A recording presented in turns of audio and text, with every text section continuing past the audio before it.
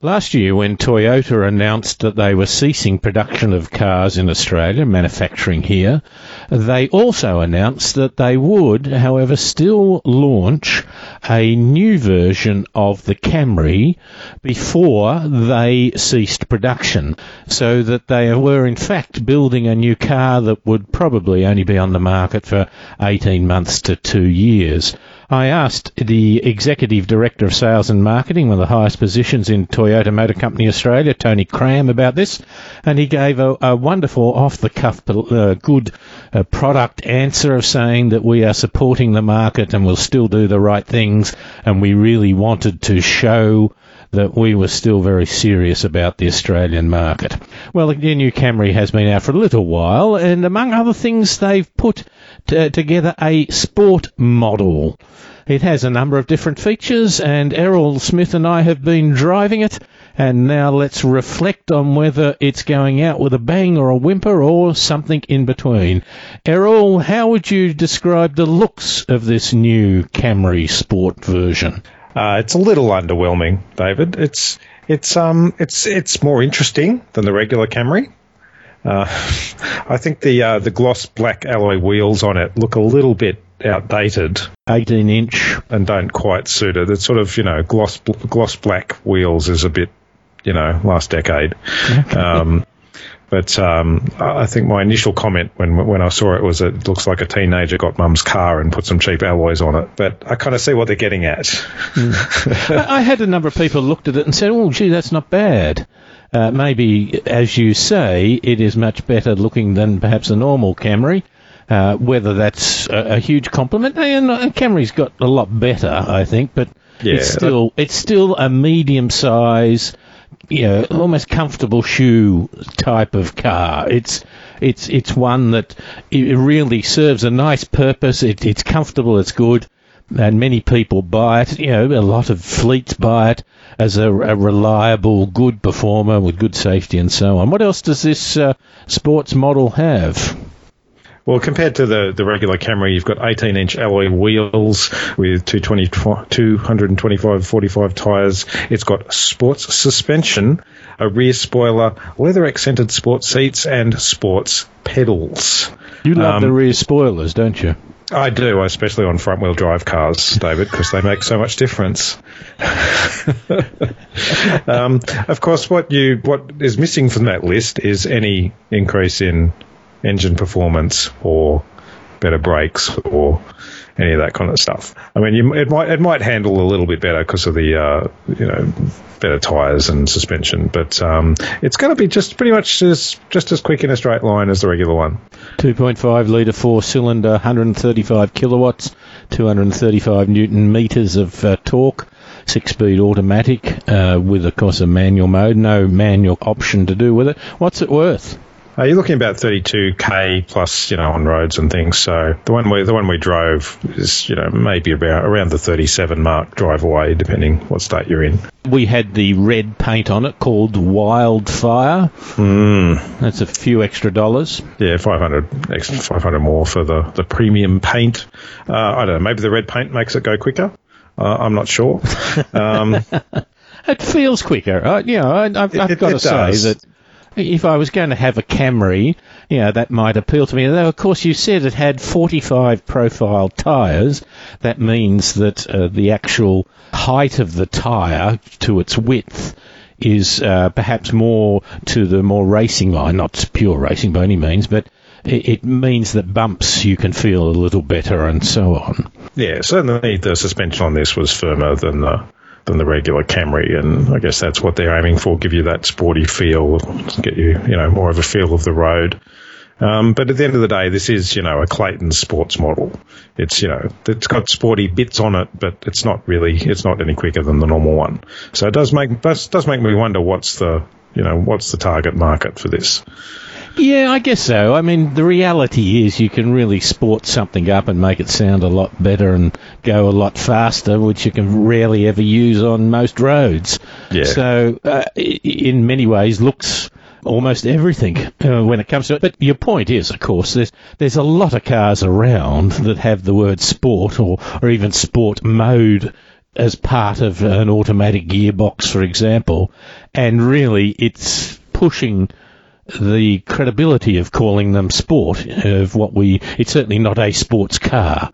It is a sport mode in a normal car. But as I say, that means that it comes without the raw, grunty power, perhaps, but it still comes with enough comfortable features. Sitting inside, a rather simple dash. It's sort of quite a minimal sort of dash with a minimum of sort of, lights and information on the main dashboard. And I think this is, overall this is a good thing. A lot of dashes now are just, information overload. So I think this appeals to those that want a sort of an uncomplicated vehicle with a minimum of bells and whistles. I might be being a bit cynical about it, but there's really nothing to dislike about this. I mean, it is one of the most popular medium to large size sedans sold. So certainly medium, it absolutely creams the market. Absolutely. Half the market. We call this a medium car, but it's really a pretty large car in the scheme of things. Well, in fact, it has good storage and things. Good storage both in the cabin and the boot, and of course you expect that in a car this size. This is a family size car, so good leg room in the back for adults, and you've got a few comfort features: climate control, dual zone, reversing camera and sensors are standard across the Camry range these days. It's got a good touchscreen infotainment system.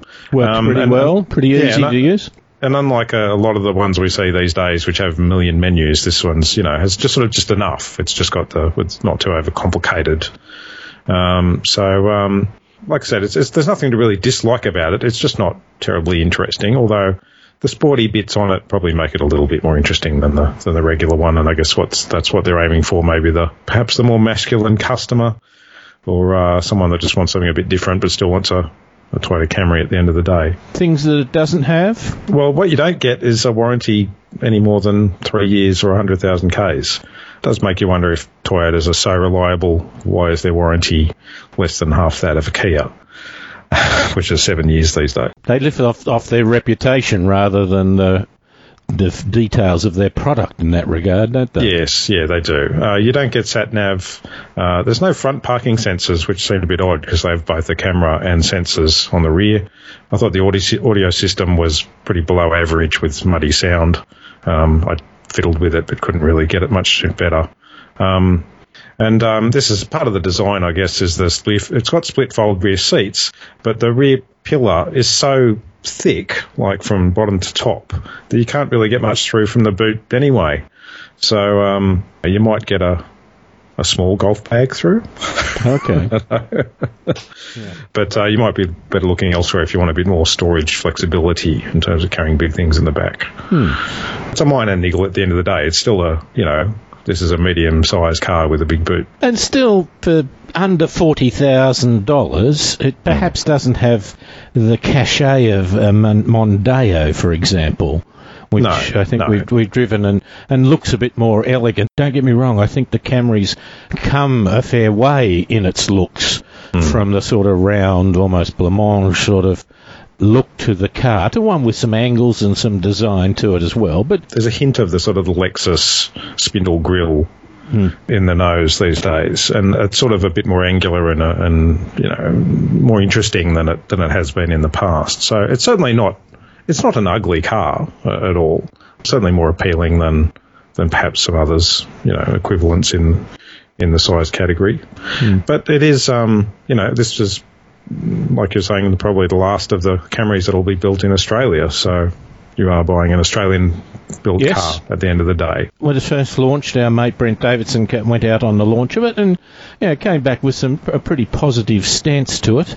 Its fuel economy is perhaps not quite as good as you might expect, but not bad overall. Still, the Toyota Camry, we were driving the SX, the Atara SX, which is the sport type model, which manages to give it a certain appeal to it. And I suppose really it's someone that has to buy practicality but doesn't want to look absolutely average. and or fleets who want something more interesting for their staff. Because fleets narrow your choice quite often for a number of reasons. One, it's got to have 5-star crash test performance, which is most cars do, but it's important to have.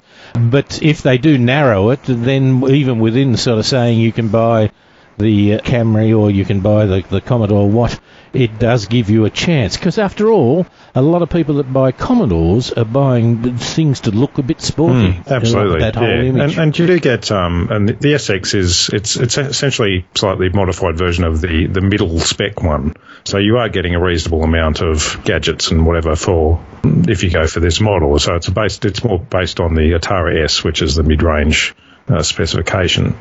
Yeah, you get, extra goodies compared to a base model Camry as well. So it's a bit of fun. Yeah, and for a good price. Errol, lovely to talk to you. I appreciate your thoughts and time. No worries, David. That's Errol Smith, and we were talking about the Toyota Camry Atara SX. We had one in wildfire red with its black alloy wheels and rear spoiler and sports pedals.